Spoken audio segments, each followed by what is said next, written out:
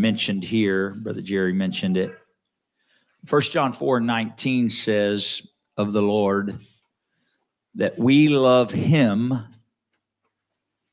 because he first loved us. Okay. There's not a one of us that can love him the way he should be loved, except we first receive the love he has for us. The reason that's important is because those words there, we love him, that word love is agape. We agape him because he first agape'd us. The word agape is a form of love. It is unconditional love. It is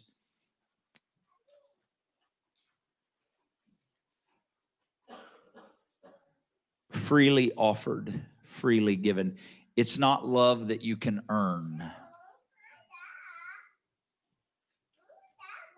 It's free. I mean, it cost him something, but it cost you nothing. It's free.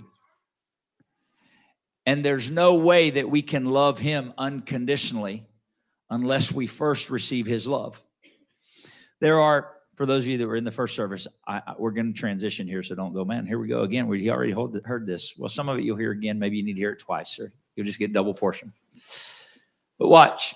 There are 4 different types of love, 3 mentioned in the Bible. The one is, the most common type of love is phileo. It's where we get our term Philadelphia. Anybody ever heard of Philadelphia? The city of what? Brotherly love. Okay. Yeah. Phileo love is love between brothers, relational, right? We have these it's relationship love. Okay. It can be very personal, can be very strong and very binding. It can be intimate, but not in a physical way. Okay?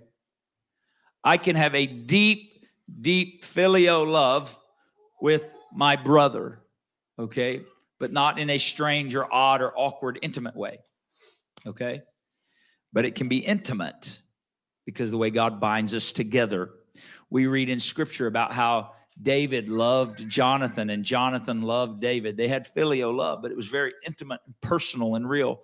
Some people in our day have tried to twist that and paint this picture that David and Jonathan had a homosexual relationship, and that's such a lie from the pit of hell. They had an intimate relationship. They cared deeply for one another. They were willing to lay down their life for one another. Started with filial. So filial love can be in a husband and wife relationship. But then we see another type of love that's called eros. Eros love is where we get our word erotic from. It's not a bad word. The world, the God of this world, has made it a bad word, has taken that and made things perverted, has taken that type of love outside of the confines of marriage, the way the Bible intends it, the way God intends it, and has taken erotic love and made it outside of marriage, and thereby it becomes perverted and defiled and unclean. But God intended for that. He said in Genesis that when he made Eve, a woman, he said, "For this cause shall a man leave his father and mother and cling to his girlfriend." Oh, no, he didn't say that. Cling to his partner. Oh, no, he didn't say that. He said, "For this cause shall a man leave his father and mother and cling to his wife." Aha. Do you know that was in Genesis? That was God's plan from the beginning. Shall cling to his wife, and they two shall become what? One flesh. That can't happen with 2 men. It's not God's design. It's perversion. It's sin. It's an abomination to God. Now, it's not what I want to talk about this morning, but it's important. The world tries to twist. So eros is designed to be between a husband and a wife. That's the only place it's designed for. Anything else is either adultery or fornication, according to the Scripture. So you can search that out in Scripture. I got all kinds of notes about that. The men at Men's Prayer know that. All right, but watch. So this is eros. Now all these love that God had, they're all good. Anything about them that's bad is because the God of this world has taken it and twisted it and perverted it and polluted it. But God intended it to be. This is why a marriage between a man and a woman is one of the most precious things in the world. Because that can be eros love the way God intended. The way God intended. And it's beautiful and it's perfect. And then it can become in both of those, in phileo and in eros, they can become agape love. There is no greater love than agape love. So a man can say, I love my wife, but really what he means is I phileo and I eros her. But I'm learning to agape her. Okay? Some of you are like, well, hold on a minute. What am I learning to do? What? So when my wife and I got married, I said I love her. She's the only woman I ever told I love you to. I did that before we got married. Then I knew I was in trouble because I'm like, this is it. I never threw that word around casually. And so I never told girls I dated, I love you, ever. But my wife, I remember, man, I was scared to death when I finally said it, when it came out of my mouth. I remember where we were. Wasn't like this real super romantic location. As a matter of fact, I think there was a fly and it was bugging me to death, but I remember. And so anyway, those words came out of my mouth, and I don't remember if I started crying or just felt like I wanted to, but anyway, well, I didn't really love her. Not agape love. It was phileo. We had a phileo love, right? There's a relationship that become, I cared for her. She cared for me. And in the back of my mind, I hope this is okay. We're adults in here. In the back of my mind, right? In the back of my mind, I was thinking about eros. That was a motivator. But I didn't eros her at that time because we weren't married yet. And so some of y'all caught that. And so, but now after 31, almost 32 years, I think I can say most days, I agape her. The reason I say most days is because sometimes I stumble and fall and I don't agape the way I should. What is agape? I love her unconditionally. She doesn't have to do anything to earn my love. She doesn't have to fix me good meals 5 nights a week, so that I love her. I mean, I'm all good with that. Don't get me wrong. I love it when she does that. But agape is not based on that. Right? She doesn't have to press all my clothes, do all the laundry, and take care of all this stuff. And she does some of those things. But that doesn't become a measure of love. I agape her. It's unconditional. It's not based on her performance. She doesn't do something to earn my love. I love her. That didn't happen the first week we were married.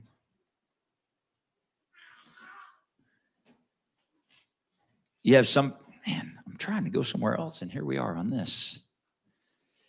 Trust you. You trust the Lord. I do too. The Lord wants to help us. The world has corrupted love. Hollywood has corrupted love.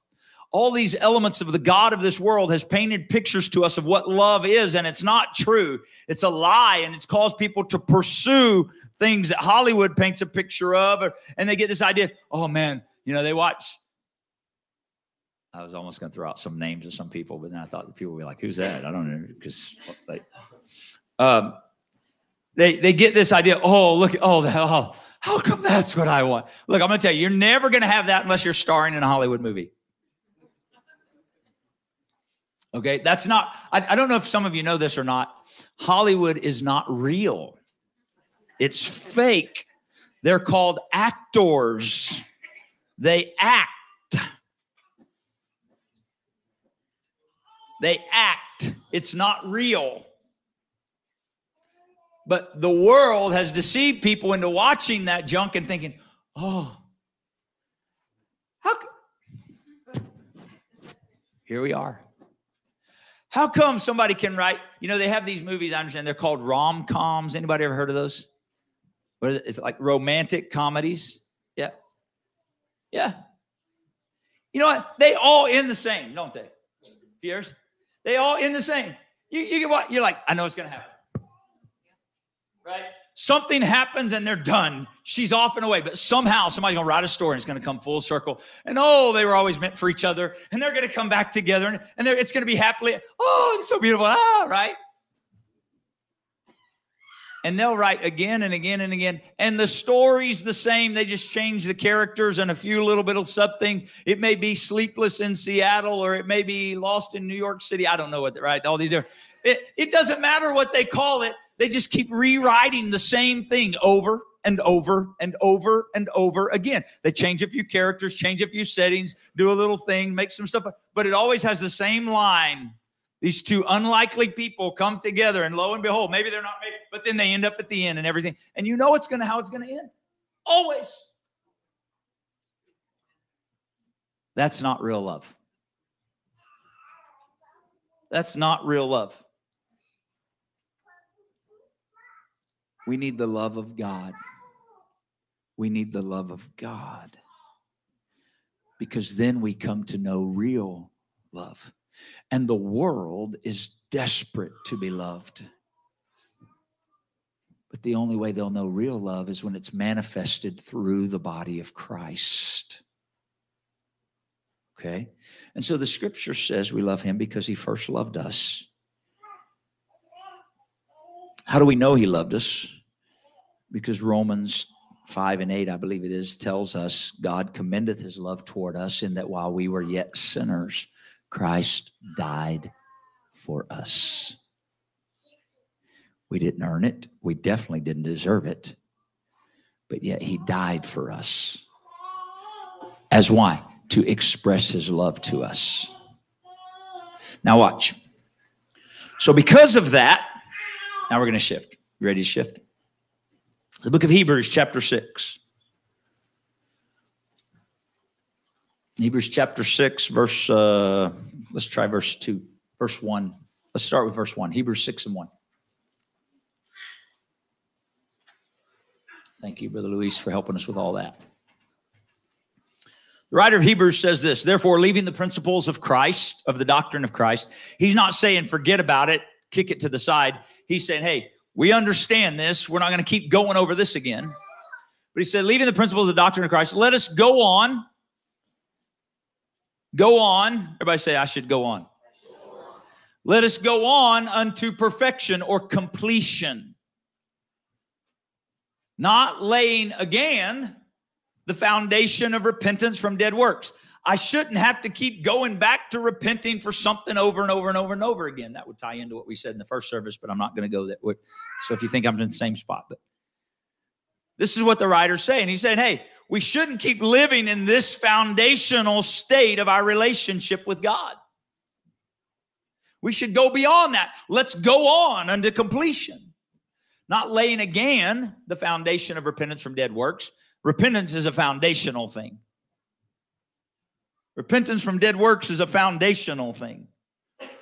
And faith towards God, having faith toward God is a foundational thing. Hebrews 11 and 6. Without faith, it is impossible to please him. For he that cometh to him must first believe that he is, and he's a rewarder of them that diligently seek him. Because that's Hebrews 11, 5 and 6. But watch. So those are foundational things. Verse number 2. Of the doctrine of baptisms and of laying on of hands and of resurrection of the dead and of eternal judgment. These are all foundational things. Repentance, doctrine of baptisms, laying on of hands, resurrection from the dead, eternal judgment. These are foundational things. We may talk about some of these foundational things over the next few weeks. But today I want to talk about the foundational thing of the doctrine of baptisms. Because we're going to baptize Alan today. I'm excited about that. God filled him with the gift of the Holy Ghost there at men's conference. Isn't that beautiful? I'm not trying to, he said it was. It really was. His view, it still is. Amen. Not trying to put him on the spot, but I was talking to him afterwards. He said, man, I didn't know I could speak in tongues. The Spirit of God just filled him. It was beautiful, beautiful, beautiful. I think multiple times he sort of got filled and refilled and renewed, and it was just beautiful. But so we're going to talk about the doctrine of baptisms. Do you know there's a doctrine of baptisms? It's a foundational element of Scripture. This is Paul, the writer of Hebrews. I don't know if you think Paul wrote it. We can argue about that some other time. But the writer of Hebrews said we don't want to lay again the foundation. So this is why we're not baptized over and over again. We don't keep going back to that. But we need to understand the doctrine of baptisms. We need to accept the foundational things, walk in the foundational things, and then we go on unto perfection or completion in Christ. So let's look at this doctrine of baptisms. So Matthew 28:19, Jesus, some of his last words, this is oft quoted, and unfortunately men often stop with this verse and don't keep digging in the Scripture to understand what the Word says about the doctrine of baptisms. Jesus said to his disciples before he ascended, he said, go ye therefore and teach all nations. Which nations should be taught this? Which nations? Okay, so he wasn't picking and choosing. He said, go teach all nations. And you're supposed to teach them and then baptize them. Who's them? Right. Baptizing them in the what? What's it say? In the name. Go and teach all nations, baptizing them in the name of the Father and of the Son and of the Holy Ghost. Raise your hand if you agree with that verse right there. Praise God. Okay, so now I have a question for you. This is not a trick question. Don't overthink it. Should we obey what Jesus said? Amen? So we should baptize in the name. Amen? Okay, here's another question. This is easy. It's a yes or no question. Is Father a name? No? Is Son a name? Is Holy Ghost a name? So Jesus wasn't saying when you baptize, do it. Don't baptize somebody, go in the name of the Father, the Son, and the Holy Ghost, and I'll baptize you. Because that's not a name. Was Jesus confused? No. So apparently the people he was talking to had an understanding of what the name of the Father and of the Son and of the Holy Ghost was. You with me so far? It's not going to get much more complicated than this, because the Lord gives us Scripture. He doesn't make it complicated. The God of this world tries to blind our minds so we won't see it in the Scripture. Okay? So the name. Notice he did not say baptize them in the names. The name. Baptize them in the name. Aren't you thankful for that? So let's go to the book of John chapter 3. John chapter 3. Aren't some of y'all proud of me? I kept my coat on the whole first service. I don't know if you noticed that or not. It's like a miracle. Huh? I wasn't. I just endured, Sister Julie. All right. So John chapter 3, verse 1. Here we find an interesting time. It's nighttime. And here at night, we find a man that is a Pharisee. That means he was one of the religious leaders of the day. Or we know he was one of the religious leaders of the day. And as a Pharisee, he was very studied and obedient to the law of Moses. And so this man was named Nicodemus. He was a ruler of the Jews. Because he was a ruler of the Jews and a Pharisee, he didn't want to be seen with Jesus. Because if people saw him with Jesus, they might get the wrong idea and think he was following him. And that was, So verse 2, he came to Jesus at night. And he said to him, Rabbi or teacher, we know that you're a teacher who's come from God, for no man can do the miracles that you do except God be with him. Verse number 3. Now, did he ask a question in what I just read to you? No, he just made a statement. But Jesus knew he's got a question because Jesus knows our heart. And so Jesus answered. He heard the question in his statement because he was really asking. He said, Rabbi, teacher, we know you're a man sent from God because nobody can do these miracles except God be with him. But what he was really asking is, are you the Messiah?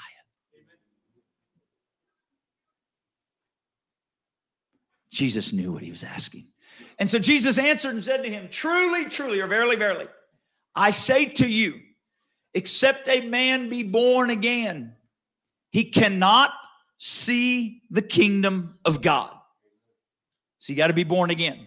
Verse 4, Nicodemus said to him, how can a man be born when he's old? Nicodemus was old. Can he enter the second time into his mother's womb and be born? Verse number 5. And Jesus answered, verily, verily, or truly, truly, I say unto you, except a man be born of water and of the Spirit, he cannot enter into the kingdom of God. Now, I want you to watch something here because remember, we're talking about the doctrine of baptisms. So here we get introduced.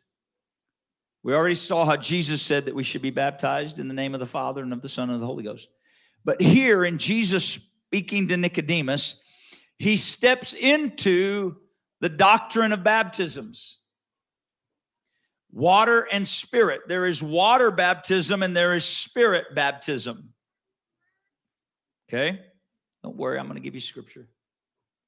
But we see this here in his response to Nicodemus about entering into the kingdom of God.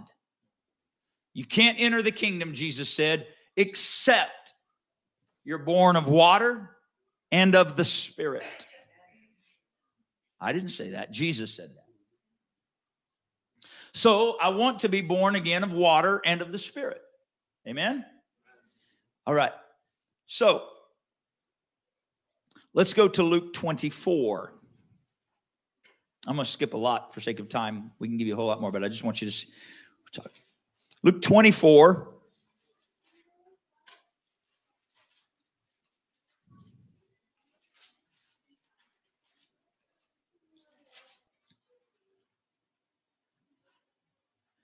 Verse 46. Jesus said to them, thus it's written, and thus it behooved Christ, or it's written, and it was necessary for Christ to suffer, to rise from the dead the third day. Why was this necessary? Why was this expression of his love necessary? This expression of his love for death on the cross. It was necessary, verse 47, here's why. That repentance and remission of sins, everybody say remission of sins. I want you to remember that. Remission just simply means the removal. Anybody interested in the removal of your sins?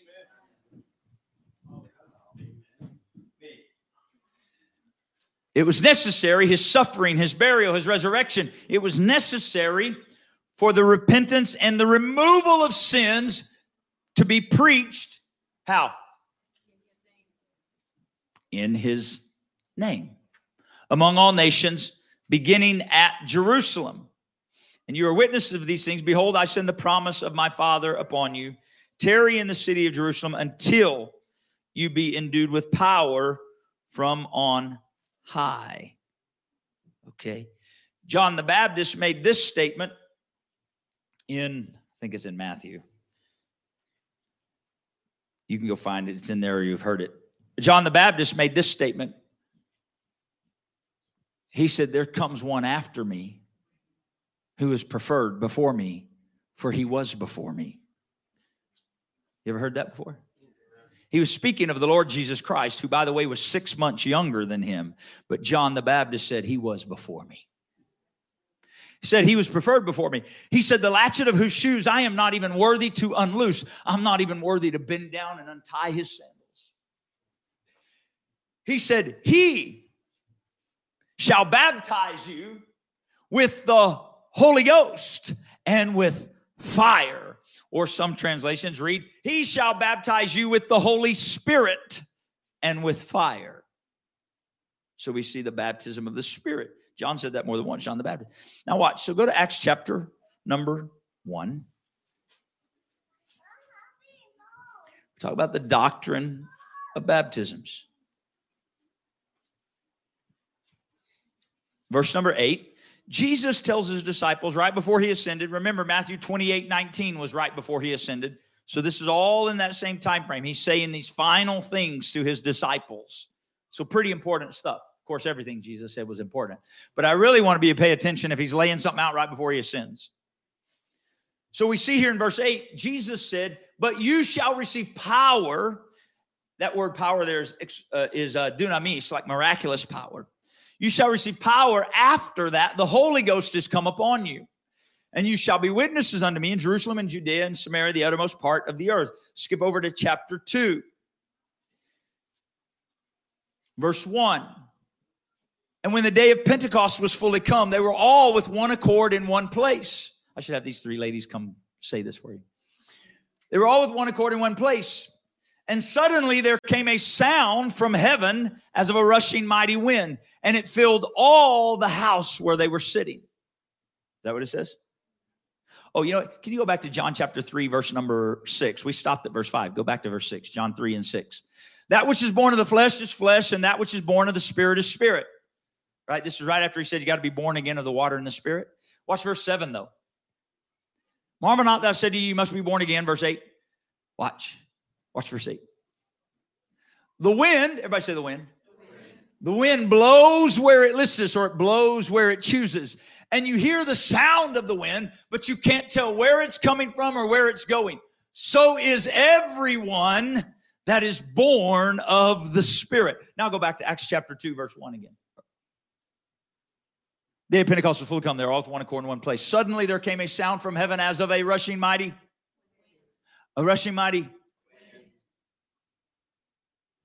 Such are they that are born of the Spirit. The wind bloweth where it listeth. You hear the sound thereof. And the wind filled all the house where they were sitting. And there appeared unto them cloven tongues like as of fire. He shall baptize you with the Holy Ghost and with. There appeared unto them cloven tongues like as of fire, and it sat upon each of them. And they were all filled with the. This is the baptism of the Holy Ghost, the baptism of the Spirit, born again of the Spirit. They were all filled with the Holy Ghost, and they began to speak with other tongues as the Spirit. They didn't learn it. Nobody told them, say this, say that. We were kids. I'm not making a mockery of them. I'm just telling you, kids, we had people who would walk around and say, they would repeat, I tie, see me tie, watch me tie my tie. And they would say that real fast. I tie, see me tie, watch me tie my tie. Yes, we got it. And you don't teach people to speak in tongues. And we don't seek tongues. Hear me. Somebody hear me. This is important. We don't seek tongues. We seek Him. We seek Him. We seek the Holy Spirit, the Holy Ghost, the one true living God. His Spirit will come and dwell in us. Somebody says, do I have to speak in tongues to get the Holy Ghost? And I said, no. But when you get the Holy Ghost, you'll speak in tongues. Why? Because there's something about the way God ordained it, that when His Spirit first comes and fills a vessel, that the Spirit begins to give utterance. The Spirit begins to speak what we cannot speak in our own effort. And so we see this here, this baptism of the Holy Ghost. Skip over to verse 38 in the same chapter. There were Jews that were there. They heard this. They witnesses. They saw it. They thought they were drunk. Peter said, they're not drunk like you think, seeing it's but the 3rd hour of the day. But this is that which was prophesied by the prophet Joel. In the last days, saith the Lord, I will pour out of my Spirit upon all flesh. Your sons and your daughters are prophesied. He says all that. That's earlier in chapter 2. And so then he comes here, and the Jews are pricked in their heart. In verse 36, they're pricked in their heart. And they said, men and brethren, what must we do? They're like, oh, because they learned they crucified Jesus Christ, the Messiah, and they were pricked. What do we do? What do we got to do to be saved now? And Peter said unto them, verse 38, then Peter said unto them, repent, right? Doctrine of repentance, foundational. And be baptized, doctrines of baptisms. Be baptized, every one of you. That sounds like all nations, doesn't it? Be baptized, every one of you, in the name of Jesus Christ for the remission of sin. Remember Luke 24? Jesus said, repentance and remission of sins should be preached in my name, beginning at Jerusalem. That's what we just read a while ago in Luke 24. So Peter here is doing what Jesus said he should do. He's preaching repentance and remission of sins at Jerusalem. But Jesus also told him, we saw it in Matthew 28, that you should go and teach all nations, baptizing them in the name of the Father, Son, and the Holy Ghost. So either Peter understood something that Jesus said, or Peter started telling his own little side of things. But oh, by the way, on the day of Pentecost, the other 11 were all standing there with him. Read it. The other 11 stood with him. So Peter wasn't out there being independent. All the apostles that heard the words of the Lord Jesus, they were standing there when Peter said, repent and be baptized, every one of you, in the name of Jesus Christ for the remission or the removal of your sins. Jesus said repentance and remission of sins should be preached at Jerusalem. Peter understood from all of his time in teaching with Jesus that remission of sins comes through baptism. And he understood that baptism should be in the name. And he understood the fulfillment of Matthew 28:19. Baptized in the name of the Father and Son and the Holy Ghost is baptism in the name, and the name is Jesus Christ. He understood that, and the other 11 with him. Verse 39, he said this, and then you'll receive the gift of the Holy Ghost. That's the baptism of the Holy Spirit. Born of water, born of the Spirit. Not complicated, I know. Some of you know this already, but we need to understand this is the doctrine of baptisms. Baptism in water, baptism in the Spirit.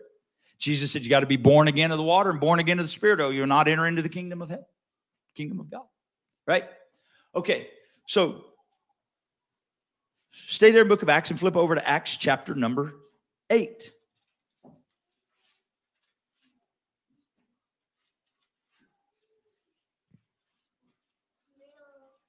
Verse 12. This is the city of Samaria. Philip is there preaching in Samaria, and people are getting healed. Great joys in the city. But Philip must have been preaching something. What was he preaching? When they believed Philip, who was preaching the things concerning the kingdom of God, and he was preaching something else, and the name of Jesus Christ, what did they do that believed? They were baptized, men and women. Verse number 13. And then Simon himself believed also. And when he was baptized, he continued with Philip and wondered, beholding the miracles and the signs which were done. Next verse. Now, when the apostles, which were at Jerusalem, so they're not in Samaria, but they heard, word got back, they heard that Samaria had received the word of God. They sent Peter and John down there to check this out. Verse 15. Who, that's Peter and John, when they were come down, they prayed for them. Now, I have a question for you. Were the people in Samaria believers? They believed, didn't they? When they believed, they were baptized, the Bible says. When they believed Philip preaching the things concerning the kingdom of God in the name of Jesus Christ, they were baptized. So they were believers. But apparently there was something more, because when Peter and John went down, they prayed for them that they might receive the Holy Ghost. So they were believers, but they hadn't yet been born of the Spirit. And Jesus, and they had already been buried in water. So they had the doctrine of baptism in water. They had been born of water, but they'd not yet been born of the Spirit. So Peter and John prayed for them that they might receive the baptism of the Spirit. You with me? Verse 16. Why did they do that? For as yet he, who's he? He is the Lord Jesus Christ, the Holy Spirit. He was fallen on none of them. Only they were baptized. How were they baptized? How come it doesn't say, and they were baptized in the name of the Father and of the Son and of the Holy Ghost? What's going on? Is Philip and all these apostles violating what Jesus said in Matthew 28:19? Are they discounting and dismissing Jesus' very specific command from Matthew 28:19? No. They are fulfilling Jesus' very specific command. His command was specific, baptizing them in the name. And they knew the name. Okay? Acts chapter 10.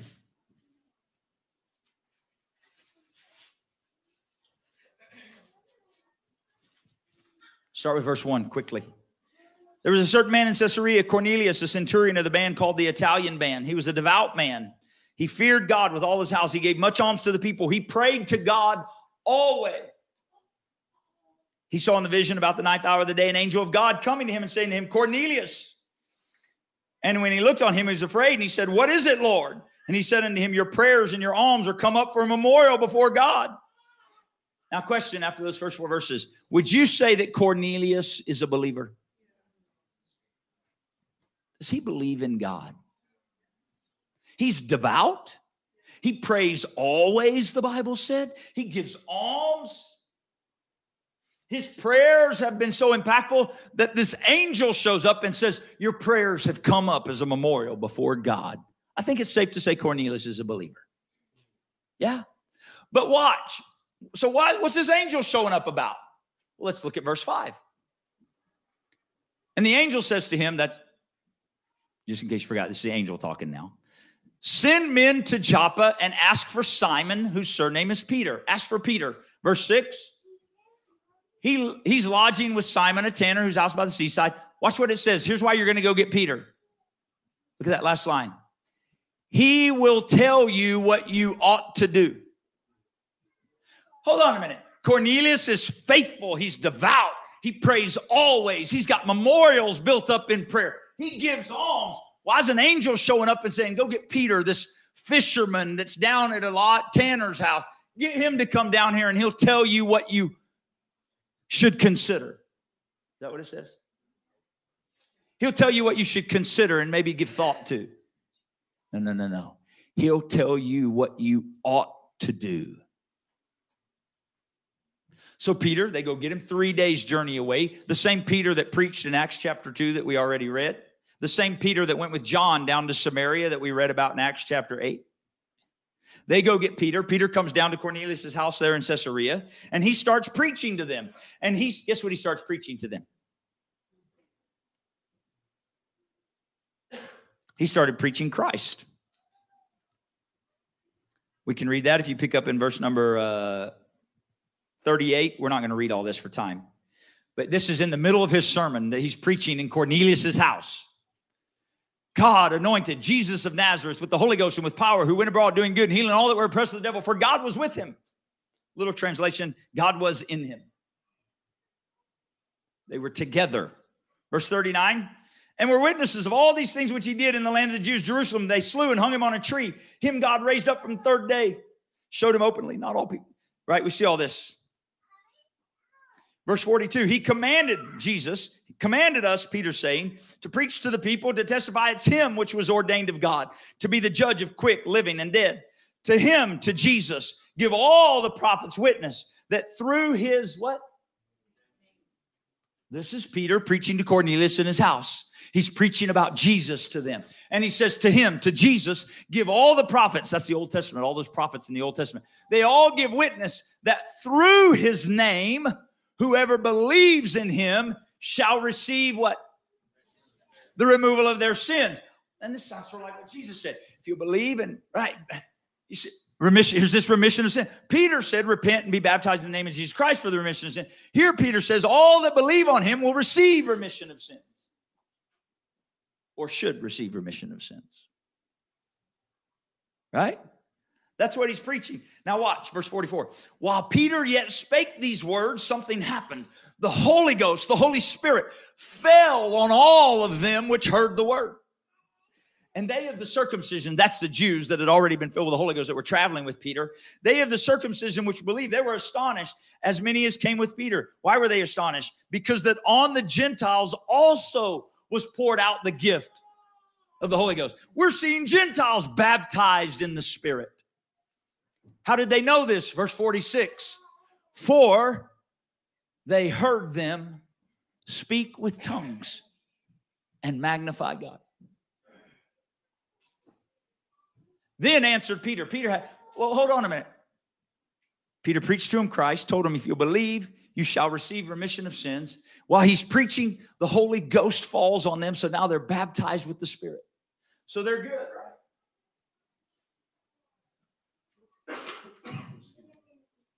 Peter felt like they need. Remember the angel said, Peter, who'll tell you what you ought to do?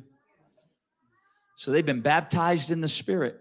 But Jesus said, except a man is born again of water and of the Spirit, he cannot enter into the kingdom of God. So Peter, after he sees them be baptized with the Holy Ghost while he's preaching, then Peter answered, verse 47, can any man forbid water that these should be baptized, which have received the Holy Ghost as well as we? Verse 48, and he suggested. Is that what your Bible says? Oh, yours says commanded too. And he commanded them to be baptized in the name of the Lord. Why would Peter command that after somebody's already been baptized with the gift of the Holy Ghost? They've received Spirit baptism because Peter understood what Jesus said to Nicodemus. You got to be born again of the water and of the Spirit. This is the doctrine of baptisms. Okay? Acts 19. Or let's go to Acts 11 real quick, and then we'll go to 19. Just one verse I want you to see here. Peter is retelling the story in Acts 11 of what just happened in Acts 10. He's back in Jerusalem. He's testifying, sort of like you do. You know, God usually does something great, and then the next day you're telling everybody. That's what Peter's doing. He's telling, you're not going to believe what happened. We went down to Caesarea, and I know they were Gentiles. Hold on, stay with me. Yes, they were Gentiles. Stop, just listen. Yes, they were Gentiles, but you're not going to believe this. This is crazy. I was talking about Jesus. When I was talking about Jesus, the Holy Ghost came on them. They're not Jews. I'm telling you, I watched them with my own eyes, the Gentiles, the Holy Ghost, the same way we got it. They begin to speak it. Here, these 6 guys were with me. Ask them. That's what chapter 11 says. Really? See, you don't read it like I read it, but it's in there. We make it, thus saith thou. No, Peter was excited. The Gentiles that got the Holy Ghost, and the guys at Jerusalem are like, come on, they're not Jews. But Peter's like, no, we saw it. And I have witnesses. They said, yep, it's true. We saw it just like us. The Holy Ghost fell on them. They confirmed what Peter was sharing. They were excited. And they were like, praise God. Okay, I guess it's for the Gentiles too. It's for the Gentiles too. You're a Gentile in case you didn't know that. It's for us too. So what? Verse 11, he's retelling all of that. And watch this part. Verse 12, and the Spirit bade me go with them. That's those 3 guys that showed up. You know, 3 strangers show up knocking on your door saying, go with me because my master said to ask you to come because the one that I work for, he said come because he saw an angel and the angel told him to come get you. You're like, what? Okay. It happened. Peter said, that's what happened. There were 3 men ready to come to the house where I was, sent from Caesarea to me. And the Spirit bade me, verse 12, go with them without doubting. Moreover, these 6 men accompanied me, and we entered into the man's house. And the man showed us how he had seen an angel in his house. That's Cornelius he's talking about, which stood and said to him, send men to Joppa and call for Simon, whose surname is Peter. He'll tell you words where. Now watch what Peter says. Remember, in Acts 10, he said, he'll tell you, the angel said, he'll tell you what you ought to do. Watch how Peter heard it from Cornelius and relays it. He'll tell thee words whereby you and all your house shall be saved. The angel said, Peter will tell you what you need to do to be saved. See that? That's what Peter said. He'll tell you words whereby you and all your house shall be saved. And as Peter's talking here, right? And as I begin to speak, can you hear his excitement? I know he had it. As I begin to speak, the Holy Ghost. Come on, you get excited about something. You think Peter wasn't human like you? He was a fisherman, man. He caught a fish. Look at this fish I got. I think he's excited. Man, as I begin to speak, the Holy Ghost fell on them like it did on us at the beginning, Acts 2 and 1 that we read about. It fell on them like it did on us at the beginning. Then I remembered, Peter says, then I remembered the word of the Lord, how that he said, John baptized with water, but you'll be baptized with the Holy Ghost. Peter connected the two. This is what he was talking about. You're going to be baptized with the Holy. I saw it happen to this guy in this house, just like it happened to us. Talking about the doctrine of baptisms. Man, I feel the Holy Ghost. It's for you and your children and them that are afar off, even as many as the Lord our God shall call. Okay. We'll finish here. Acts 19. So we saw it in Jerusalem. We saw it in Samaria. We saw it in Caesarea with a bunch of Gentiles. Now watch. Acts chapter 19. Philip was baptizing people. Peter was baptizing people. It came to pass that while Apollos was at Corinth, Paul, having passed through the upper coast, came to Ephesus. What did he find in Ephesus? Disciples. Okay, so let's backtrack really fast. In Acts chapter 8, they were believers that had been baptized. But Peter and John came and laid hands on them and they received the Holy Ghost. In Acts chapter 10, Cornelius was a believer. But the angel said, go get Peter. He's going to tell you what you ought to do. And Peter, when he related, said, the angel said, come and tell him what he's got to do to be saved. He was a believer, but apparently there needed to be more for salvation according to Acts 11 that we just read. You got to be born again of the water and of the Spirit, or you cannot enter into the kingdom of God, Jesus said. The doctrine of baptisms. It's foundational. Everything else builds on it. So he found disciples. These are believers. They're disciples. And he said to them, watch this question of them. It's an interesting question of disciples.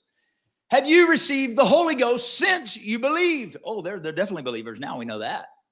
Have you received the Holy Ghost since you believed? And they said to him, we've not so much as heard whether there be any Holy Ghost. So when they said that, Paul said, they haven't even heard about the Holy Ghost. That indicates something to me. Watch what he says in verse 3. Unto what then were you baptized? See, he recognized there's a correlation between people being born of the Spirit and if they've been born of the water. Remember Acts 2:38, Peter said, repent, be baptized, every one of you, in the name of Jesus Christ for the remission of sins, and you shall receive the gift of the Holy Ghost. So when they're saying, we haven't even heard about the Holy Ghost, he's like, how are you baptized?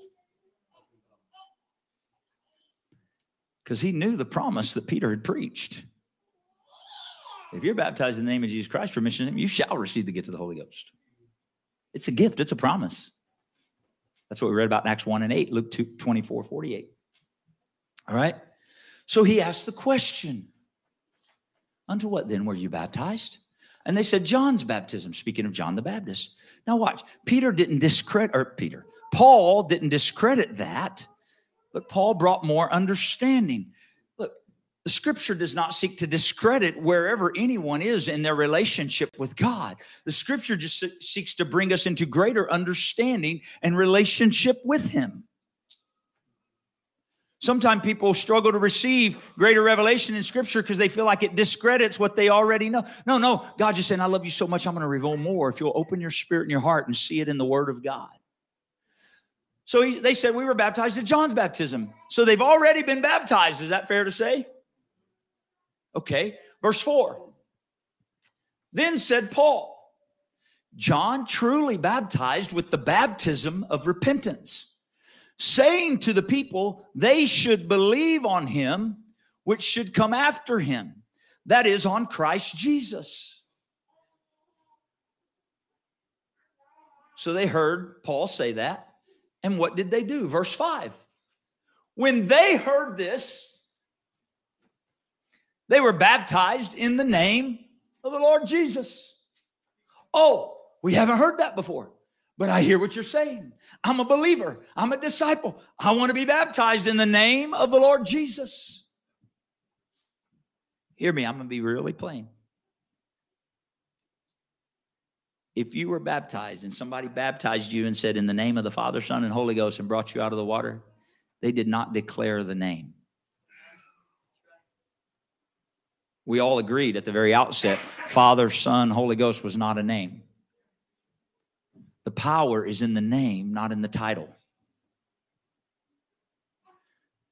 It's the name. I'm a father, I'm a son, I'm a brother, I'm an uncle. But if I sign a check, I don't sign father, son, brother, uncle. The people who cash that check, they don't care what my title is. They want to know that my name is on it. In baptism, the power is not in the title. It's in the name. That's why Jesus said, teach all nations, baptizing them in the name. You say, well, what about somebody that was just baptized and they said, in the name of the Father, Son, and Holy Ghost? I would say, just like these people in Acts 19, they need to be rebaptized in the name of the Lord Jesus. You need the name. Oh, but watch, that wasn't all that happened. They were baptized in the name of the Lord Jesus, verse 6. And when Paul had laid his hands upon them, what happened? The Holy Ghost, that's the baptism of the Spirit.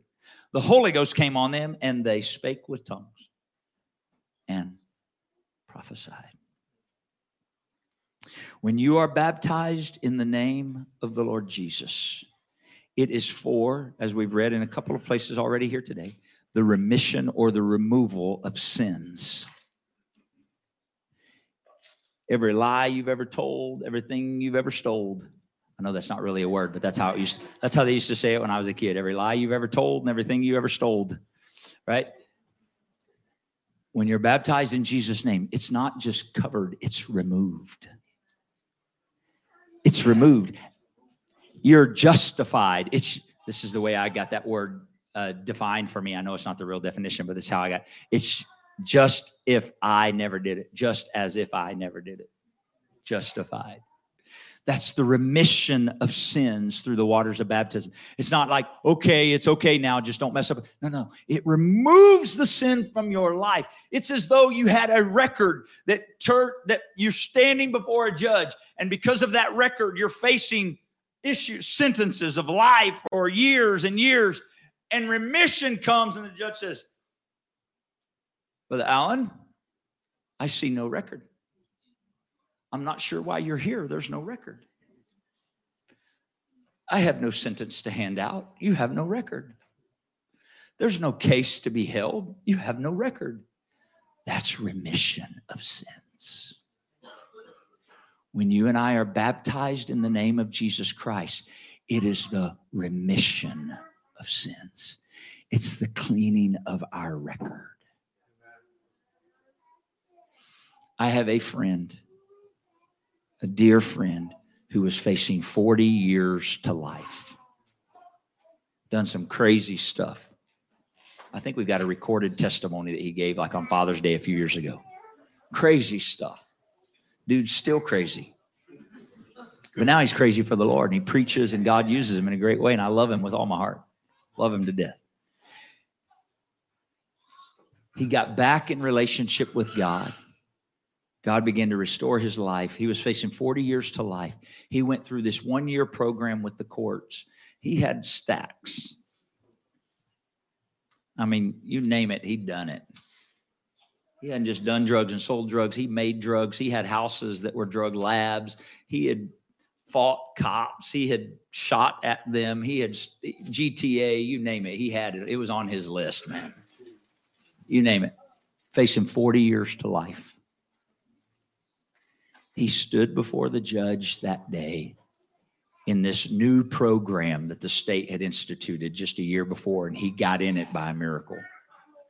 And he stood before the judge that day, and they didn't just say, you're free. They expunged his entire record. It's unbelievable.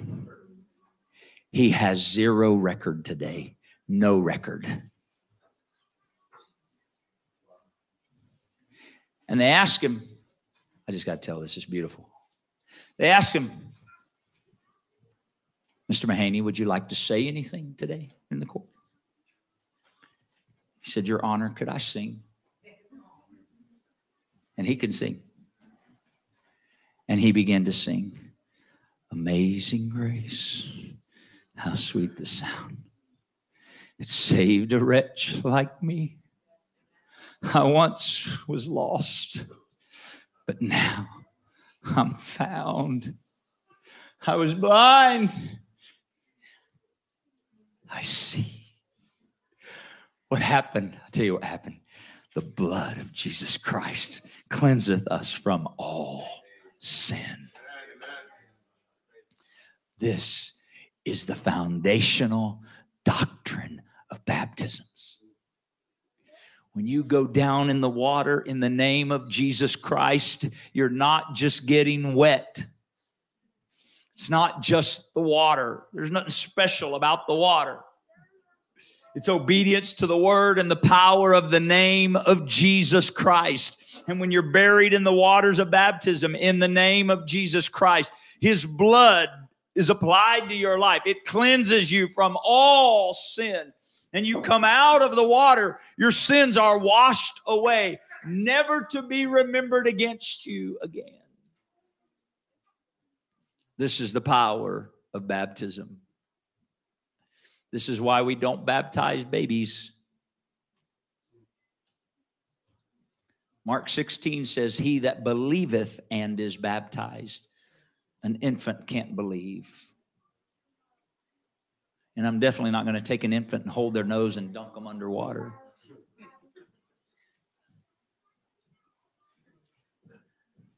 But this is why we baptize in the name of Jesus, because the Bible teaches it. Because it's the only name, Acts 4:12, it's the only name under heaven given among men whereby we must be saved, the scripture says.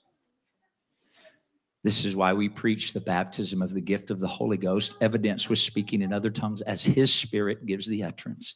Because we believe what Jesus said, you must be born again of the water and of the Spirit to enter the kingdom of God.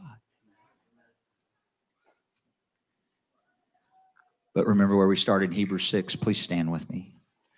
Remember where we started in Hebrews 6. Verse number 1. Let us go on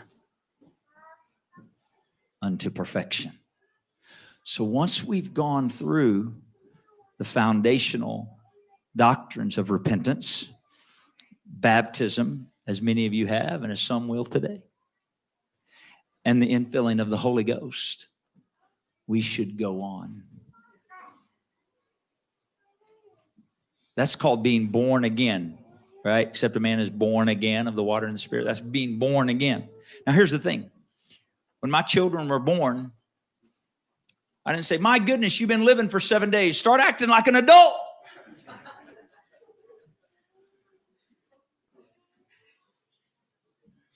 I didn't even do that when they've been living for 1 year. Come on, we've been doing this for a year now. How many times do I have to feed you? My wife's still asking that question. We love feeding them now. No, we understand there's progression from birth. From birth. So it is spiritually. Don't let the enemy beat you up and go, man, I've been baptized. I've been filled with the Holy Ghost, but I'm still struggling. You know, you've been born again. Let's go on. And we got to go on. I'm going to go on. If I fell, what are you going to do? I'm going to get up and I'm going to go on. I'm going to go on. I'm going to go on. I'm not going to keep going back and laying a foundation. I'm going on. But we should grow into the fullness and the stature of Christ. But that starts with being born again. And then the indwelling spirit of grace. That's what the Holy Ghost is called in the book of Hebrews. The spirit of grace. It dwells in us. What does grace do? I'll tell you what grace does. Grace enables you and I to do what we cannot do ourselves. I'm not good. I'm just like the Apostle Paul. In me, that is in my flesh, dwelleth no good thing. So what is it? How am I good? How are you good? It's the goodness of God. The Holy Ghost, the spirit of grace. Grace enables me to do what I can't do in my own. I don't know how you're able to. I just can't do it. You're right. Me neither. It's the grace of God in me that enables me to do. That's the gift of the Holy Ghost. Amen? Praise God. Could you thank the Lord right now? Oh, let's give him glory. If you haven't been baptized in Jesus' name, you've seen it in the Word. You should be. You should be. It's for the remission of sins. If you haven't been, it doesn't mean you don't have some relationship with God. It's just the scripture today is bringing more understanding to you. The scripture today is bringing more revelation to you.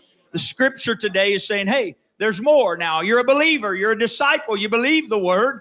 But the Lord, through his word, is saying, I'm bringing you some more understanding now. Wherever you are in life, however long you've been, the scripture doesn't tell us how long Cornelius had been prayerful and devout. He may have been that way for 25 years. But thank God, Peter came. He said, Cornelius, I'm commanding you and your house to be baptized in the name of the Lord. Peter knew. Amen. Praise God. Alan, we'll let you change. Go ahead. Have somebody help you get ready. And we will baptize Alan in Jesus' name this morning.